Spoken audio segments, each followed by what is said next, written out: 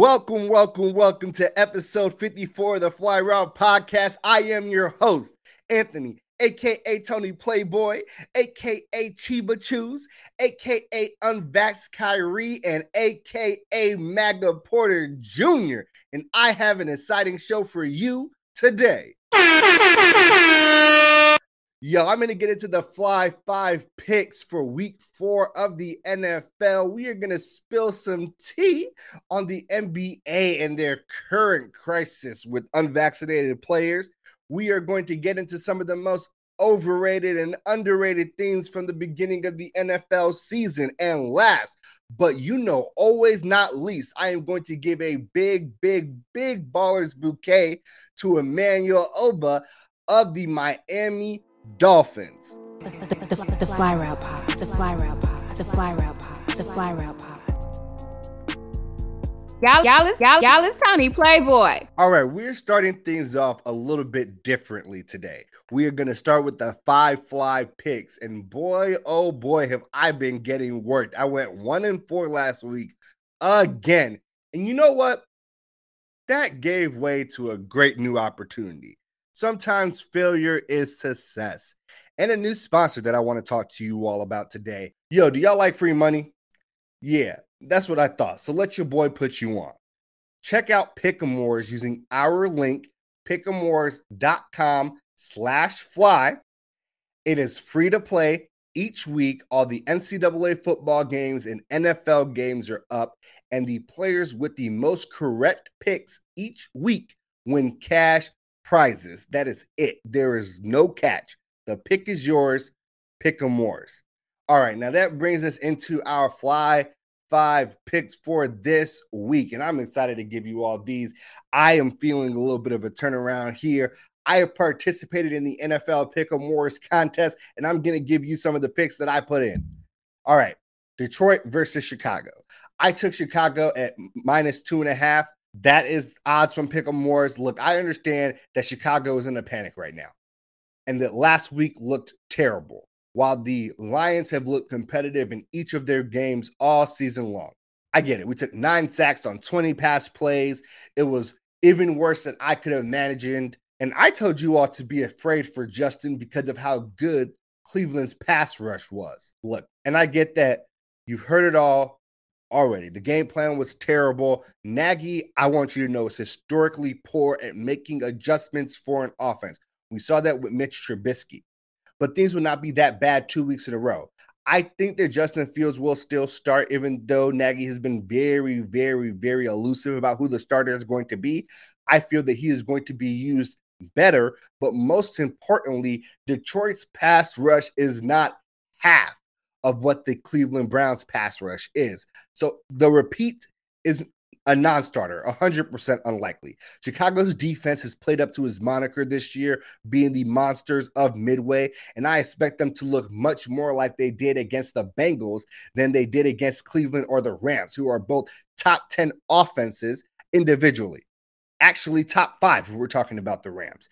And the Lions scored less points per game than the Bengals, are less explosive than the Bengals, and Desai has had them boys in Chicago 3rd in the league in sacks with 11. And that's only 1 behind Cleveland, and we gave them 9 last week. For now, take a breath. Things are not as bad as they seem in Chicago. It's way too early in the season to panic. The Bears-Lions game is pivotal, and I am taking the Bears -2.5. All right, the second pick. The second pick is the Browns versus the Vikings. I really like this game, and this game might be my safest bet of the week. The Browns are only favored by -2. 2 is a great line for the Browns. I don't even think this game is going to be all that close. The Vikings' run defense is absolutely atrocious. It is just as bad, if not worse, than Kansas City's rush defense. They give up the 5th most yards per attempt in the league at 4.8. Cleveland has the 2nd best rushing offense in the league, only behind Baltimore. Cleveland gets to go into Minnesota and be exactly the team that they want to be and play to all of their strengths and stomp on the Vikings this week. All right, next game. Ravens at the Broncos. I like this one. Ravens 1.5. I can keep this one quick. If you listen to last week's episode, I think the Broncos are a little bit of fool's gold. Their opponents are combined 0-9. The Ravens have played the Chiefs and the Raiders. The Broncos have something to prove to me, and with a line this small, because the Broncos are at home, I'm taking the Ravens. All right, the next pick. And this is the game of the week to me. These are two of the most explosive offenses in the league, and it's going to be hard to beat out how good this game is. And that's the Cardinals versus the Rams. I'm taking the Cardinals plus 5.5, and I was so close on taking the Rams here, but I don't think the Rams will cover the spread. Kyler and Stafford are both looking like MVP favorites right now, firing on all cylinders, and defense to me wins championships. The Rams defense is getting all the hype, but the Cardinals are better than the Rams defense in pass defended, fumbles, and sacks.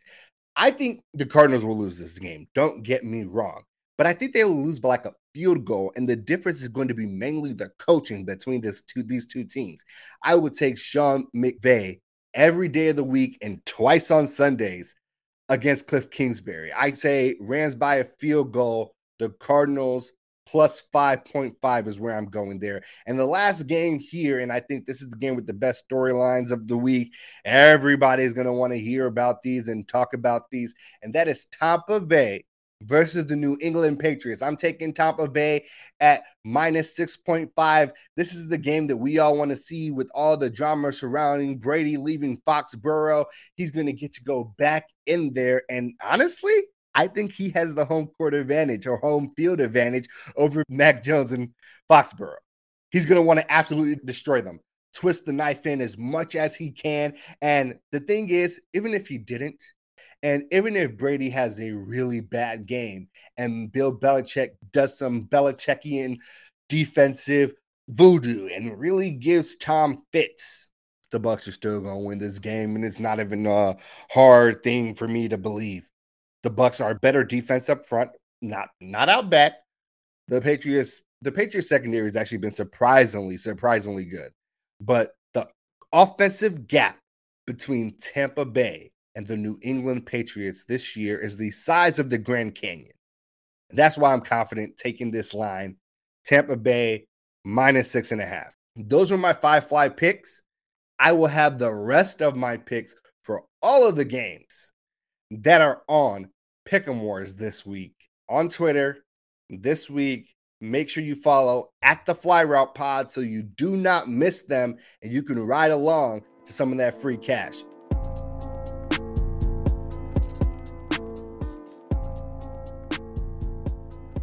What's up, Playboy? What's up, Playboy? All right, we are going to talk about some of the things that were massively overplayed or overrated and really went under the radar when we were starting to predict and understand what this NFL season will look like. And for me, there's a lot of different options here, but I picked 6. I picked 6 that are real salient and I think that have had a relatively large impact on the league. The Washington football defense is the most overrated thing possibly this entire offseason and going into this season. And I am massively guilty here. I had them as my number 1 defense in the league because I believe that the Tampa Bay secondary was too suspect. That proven to be true, seeing as they just had to sign Richard Sherman. And I believe that the Rams defense just did not have the depth necessary, even though their starters were better. Now, that is not the case. It's not even close to the case. This Washington football defense is 29th in opponents' points per game, 31st in opponents' yards per game, 31st in opponent third down conversion rate. But hey, there is a plus side. The Washington football team defense is first in opponent fourth down conversion rate. Why is that, you may ask? Because their defense is so god-awful that no one ever needs to go for it on fourth down because they're converting third down at such a high rate and they're putting up so many damn points. Now, Look, this team is also 24th worst rush defense in the league, 29th worst pass defense in the league, statistically very close to the league's actually worst defense. We all whiffed, and I mean really, really whiffed so far on this Washington football team defense. Now, it's early in the season. They can turn it around, but boy, oh boy, does this look absolutely terrible. The return to the Patriots is the next thing that is massively overrated for me so far. And the Patriots look even worse without Cam Newton. And that's the funny part. They cut Cam Newton, and I think that so far they have been massively worse off for it.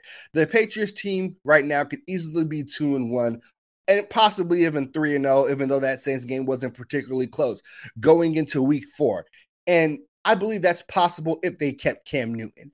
This is wild. The New England offense is bottom 10 in the league in the following things: yards per game, yards per play, points per game, yards per pass attempt. And they are, and this is the most important part when we're talking about someone like Cam Newton, who is a really, really, really strong goal line threat consistently in this league, whether you think he's poor or really good. Every year he's been in the league and been playing. They are dead last in converting red zone opportunities into touchdowns. Dead last, losing very close games. Dead last. And that's why I'm telling you, massively overrated so far. Now, is this going to be good in the long term for Mac Jones's development? 100%, because he's surrounded by things that are very great. He has a good offensive line.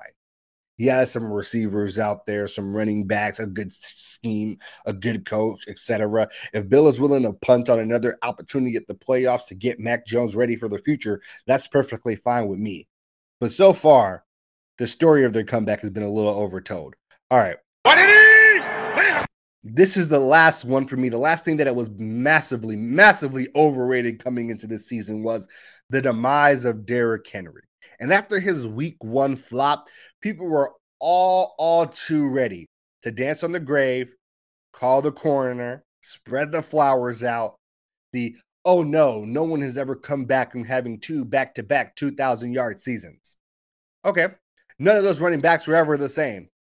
Okay, sell Derrick Henry now. Don't draft him at the top of your leagues. He cannot keep his crown. Okay, he put up a stinker in week 1. He still leads the league in rushing right now.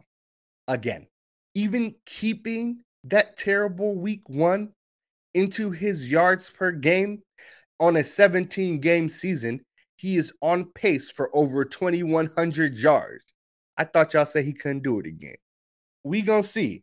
But so far, the demise of Derrick Henry, King Henry, is massively overblown, and he is showing y'all he is ready to do it for a 3rd straight season. All right, let's flip the script a little bit. Let's talk about underrated things that were undersold to us. The thing that was most undersold to us was the Arizona Cardinals so far. People thought the Cardinals would be 4th in the NFC West, and now they're near the top. People had them missing the playoffs because you wouldn't think all 4 teams in the NFC West could make it in. That's not the case anymore. Seattle is now in the space that we thought Arizona was. Arizona possibly might jump the 49ers with how well they're playing.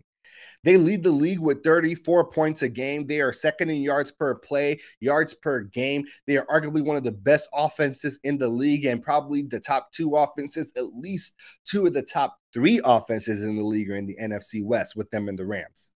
They have been doing that well on offense while being good on defense. Not great on defense. They were definitely great that week 1, but good on defense. They have the 3rd best turnover ratio in the league. So they're able to put up points and they turn you over more than you can turn them over. That is a recipe for a winning football team that is a playoff team that is going to shock and surprise some people and most likely save Cliff Kingsbury's job. All right, the next thing. The next thing is the Bears defense. And there was a lot of chatter coming off that week 1 loss to the Rams. This Bears defense isn't the same as what it used to be. There was a lot of, it's been years since people were really scared of this Bears defense the way that they were during Mitch Trubisky's early years. They aren't those guys anymore, is what we kept hearing. I had the Bears defense ranked 11 coming into this season. And that's because I was with you all. They lost some key elements like Kyle Fuller in the secondary. But I believed in what Sean Desai could do, and I believed in our ability to really nurture defensive talent. We are currently third in the league in sacks at 3.7 a game, almost 4. This defense has been very good facing some really good offenses. We played the Rams and the Browns. Those are top 10, top 5 offenses, and we are still above average in almost every category in defense in the league. Remember that as we start to soften up in our schedule a little bit. The last one for me, and this one I'm going to have to eat a little bit of crow on. The Las Vegas Raiders. They were undersold for sure coming into this season. That being said, I'm still not sure that this team makes the playoffs and continues this success for the rest of the season. I don't want people, especially Raider Nation, to like oversell being this good this early, because the late season collapse has kind of been the marker of John Gruden with the Raiders. Things really start going awkward and wonky for you all towards the end of the season. That being said, Derek Carr leads the league in passing, and the Raiders lead the league in yards per game. But understand that they also throw the second most in the league, and they are not really running the ball effectively or frequently. And that is something that's going to have to change as the season goes on for this Raiders team to keep the success that they have going on now. But they are also one of the least penalized team in the league and do not give the ball away. With a defense that's solidly middle of the pack, which is actually saying something really, really big for the Raiders, considering where they've been defensively over the last 3+ years or so. Well, 2+ years ever since they gave up Khalil Mack. That is a massive improvement and cannot be undersold. So that's a big one for me. Like the Raiders fans, Raiders Nation, don't take your victory lap just yet. It's a little early. Be humble for now. And if this team can continue this success, you get to talk all the shit you want. That was what I thought was oversold or undersold coming into this season so far. Let me know what you all think. Who was super overhyped and hasn't lived up to the billing, and who did not get enough attention coming into the league this year.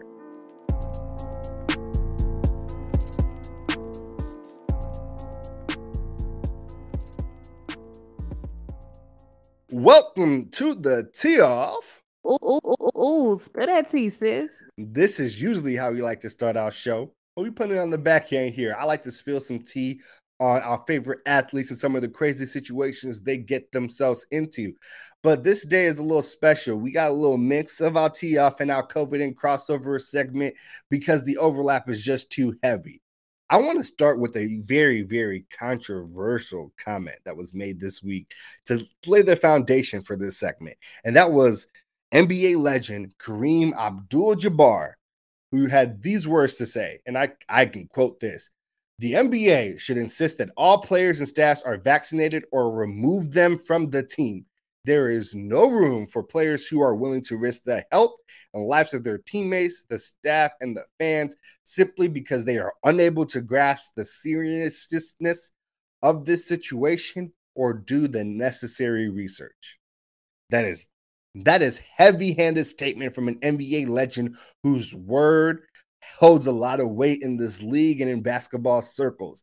It is heavy, and I'm not gonna say kick them all out the league. It's aggressive, right? Even though we have seen some ESPN employees get the boot for not mandating or complying with the vaccine mandate that they've had. We see other employers doing that all over the world, actually. But it's a little bit different for the NBA because the NBA has a players association, i.e. a union, and these things have to be contractually bargained with the union. And even though 90% of NBA players are vaccinated, the minority 10% is somehow holding the union hostage to say that this mandate cannot happen. So the NBA won't do anything about it so far. They will not backtrack on the union. Adam Silver was really, really, really open about that last season when people were expecting this to come around. He was like, "This is not going to happen. We have to get an agreement with the Players Association," which also does not seem like it's going to happen. However, players are having to deal with some local restrictions in their home markets that are going to make a pretty large problem for the NBA as we go on here. And that is particularly for the New York teams, the Toronto team, and teams in San Francisco. So that's the Knicks and the Nets, the Warriors and the Raptors. And the Knicks for this has no problem. The Knicks apparently are 100% vaccinated, but in these jurisdictions, people in the home market must be completely vaccinated, or in case of New York, have had one of the shots to be allowed to play in the arena. This will not affect visiting players. People think this is a little hypocritical, but visiting players are in and out. It's a lot less chance of a risk. Home players will play 41 games in that arena. It's pretty consistent. So the hypocrisy of it is there, but there's a pretty logical reason behind it. Now, this is going to affect some pretty key players in the league. And the first one I want to talk about is Kyrie Irving. And Kyrie Irving has been one of the most outspoken COVID deniers and vaccine deniers that we have in the NBA. And most importantly, he holds an executive position in the NBA PA. If you're connecting some dots, that makes a lot of sense about how it's going to be very hard to shift the NBA PA's position on something like the vaccine. And Kyrie Irving said, look, he wants to have his privacy respected. He says that he knows he's going to be there and be available for his teammates. We don't really know how, considering the vaccine restriction. But regardless, he wants his privacy protected. And Kyrie Irving actually had some of the most reasonable statements on this issue. Kyrie Irving, now people are trying to toss his name in trade rumors because, like, if a guy can't play 41 home games, and if you make it to the playoffs, especially if you have home court advantage, that's over half of the series, you can't have one of your best players. So what are you going to do about it? You would hope they get vaccinated, but if they say no, and that's their personal choice to say no, there are consequences to that choice. They can't play those games. Well, what are you going to do about it? People want to toss Kyrie in some trade rumors. How are you going to trade Kyrie? That's KD's boy. They came there together. You got KD because you got Kyrie. But then, man, we've also heard those rumors. They've been denied about Kyrie saying that he would retire if he was traded. People are a little afraid of that. It'd be difficult to move that with those two pieces. And then we go down to Andrew Wiggins. And Andrew Wiggins was an interesting one because Andrew Wiggins first tried to apply for a religious exemption. NBA was like, nah, cuz. And the NBA was kind of forced to say nah, cuz, because the city of San Francisco was like, nah, we don't do those for the vaccine, which meant that the NBA making any type of request or exemption would be irrelevant because they would still have to abide by San Francisco's laws. You know, this is what ended up causing the 49ers, for all my football fans, to have to play in Arizona last season. So there's really nothing that they can do about this. There's been like the fake Draymond edit with the fake t-shirt going around that was pretty big for buzz here. And it seems interesting for me because Andrew Wiggins definitely seems like an easier trade bait or target for a team like the Warriors, who are always trying to get better and make some additions to their squad, if he cannot play those 41 games. Of all the players that are unvaccinated that might get traded because of their vaccination status that actually matter, that you know their names and their importance of, Andrew Wiggins is probably the most likely one for me. Now, if we're talking about the Raptors here, which is separate, the Raptors situation is actually mind-blowing for me when it comes to the COVID vaccine. First question is, do we know if the Raptors are actually going to play in Toronto again? They played in Tampa last season.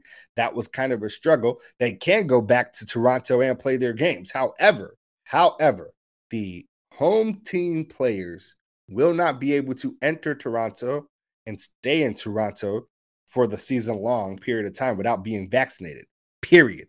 They can't get into the country based off what I have read in the research that I have done. That's really difficult if there are unvaccinated players on the Toronto Raptors. Now, for traveling players, we've seen this happen in baseball already. Toronto will let the traveling players in, but they are confined to the hotel and the stadium. And that's it. They really can't do anything else. So, like, it'll be frustrating for the unvaccinated players being in Toronto, but it's not that big of a deal for the Raptors. However, if your players can't get into the country, that is going to be something interesting to look at going forward, especially as we get into preseason, etc. And the last thing I really want to touch on here is the gaffes. The gaffes have been hilarious, right? I gotta really just talk to NBA players real quick. There is something that you need to understand, and it's odd because I'm gonna sound a little hypocritical here, but I need you to understand that you really don't have to say anything at this point.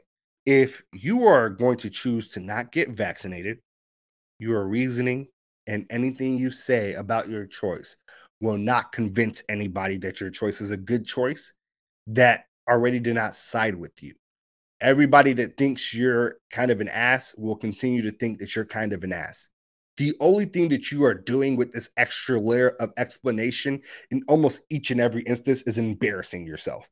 Just say it's a private matter. You don't want to say anything about it. Move on.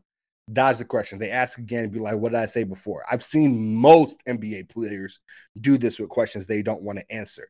If you are unvaccinated and you want to do some anti-vax denial BS, just shut up. You're literally embarrassing yourself. People like Dwight Howard saying, well, I don't want to talk about it. It's HIPAA law. You don't know what the hell HIPAA law is, and now you look like a dumbass. People like Jonathan Isaacs, who, truthfully, full disclaimer here, I'm biased on ever since in the bubble when everybody was wearing the Black Lives Matter shirt and kneeling, and he decided to not wear the shirt and also stand and saying things like, because of my religion, I won't single out a particular group like that. For real. Like, the excuse is shitty. Your actions are shitty. And to be fair, he went into deep explanation. However, he started with, I was looking at Donald Trump's press conferences, which I don't know if you've ever fact checked one of those because you did your research, but goddamn, they are full of inaccuracies and lies. And somehow that made you start having a little bit of questions and being hesitant about the vaccine and not wanting to believe in a damn doctor.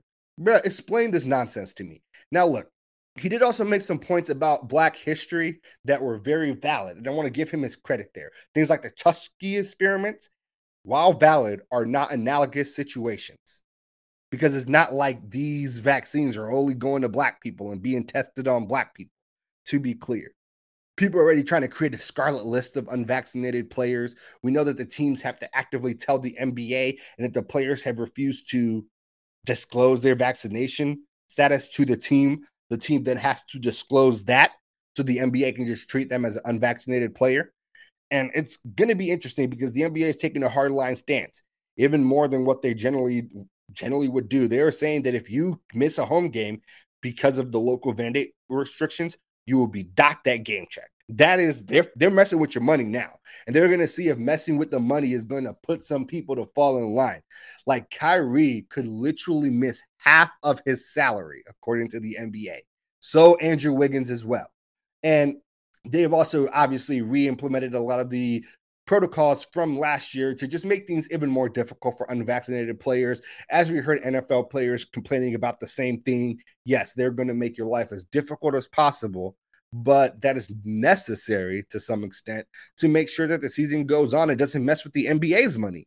Because messing with the NBA's money, as we know, generally messes with y'all's money as well. So fully vaccinated players will avoid regular testing, can sit together in the locker room, in practices and travels, and they will be able to not have to quarantine. If they're a close contact, they can go out anywhere they really want to, even when they travel. However, unvaccinated players will be required to undergo testing daily and multiple tests, especially on game days. They will have to maintain social distancing from vaccinated people. Non-vaccinated players will be prohibited from dining indoors with their teammates. They will be prohibited from working out with their teammates or doing therapy sessions with them, like being worked on by trainers. They will have to stay in the hotels whenever they travel, so they're not allowed to go out. They're prohibited from going to restaurants, bars, clubs, even large outdoor gatherings. Y'all remember LeBron last year doing his little tequila event? The NBA has changed the protocol to make sure that next time, if you're unvaccinated, they can punish you. They don't care if people were tested in there or not. We know we saw KP getting caught places, etc. Like, they're going to crack down again. We're going to have to deal with the whole thing all over again. And the weirdest thing is it's going to be some of the biggest star players in the league. So let me know what y'all think. You can hit us up at the Fly Route Pod on all social media platforms or the flyroutepod@gmail.com. I want to know how you think this is going to shake out. Are the holdouts going to end up conceding and getting vaccinated, or is this going to be a problem we have to deal with all season long?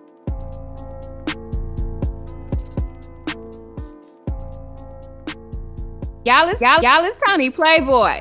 All right, welcome to the final segment of our show, the heart of our show, Ballers Bouquets. Too often in the media, people only want to focus on the negative and salacious things athletes do and never want to give them their credit where credit is due. Here, I like to make a change. And this week's Ballers Bouquet goes to my fellow Nigerian, my fellow Igbo man, Super Bowl champion, Emmanuel Ogbah, of the Miami Dolphins for his participation in the community service day with the Miami Boys and Girls Club.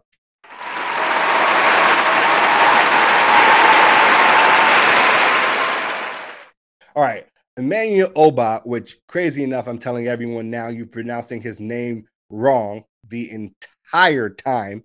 The G in that situation in Igbo languages is silent.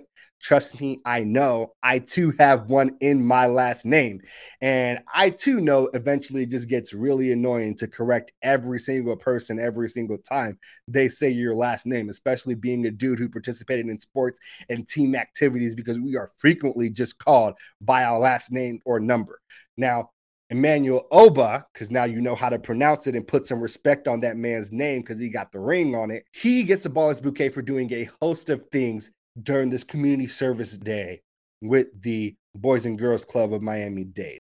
Now, first, he helped them start the overhaul of their game room. He donated 1 new Xbox One, 6 controllers, games, paint, and painting equipment. Now, you all know already, that alone is worth a Ballers Bouquet. But as we like to do on the Fly Route podcast, but wait, there is more. He also helped them paint the room, well, at least start the painting, and had mentorship sessions with the kids and played some football with them. And we talk about how important it is that even though a lot of athletes open their wallets up, and that is great, and we should commend them for that, it is also just as important when they spend the quality time and interact with these kids, show them faith and people that are successful that look like them. And that is an impact that can never be overstated, and I will never get sick of saying. And this isn't Ogbah's first act like this. Last year, he donated Chromebooks and necessary software to kids in the Houston area so they would be able to participate in virtual learning. He also did that with the Boys and Girls Club of Houston, where he is from. But that was this week's Ballers Bouquet. All right, that is it for episode 54 of the Fly Route podcast. We're experimenting with a little more quick form action, getting things at you in a faster pace. Let me know what you all think. As always, I want to thank all of the listeners and viewers, whether it's on Audia, Apple Music, Spotify, YouTube, Facebook, Twitter. Our Twitter is jumping right now, so y'all better get on before it's too late. As always, thank you. We really appreciate you. Your feedback means the world, and I cannot wait to bring you all episode 55 next week. The Fly Route Pod, the Fly Route Pod, the Fly Route Pod, the Fly Route Pod.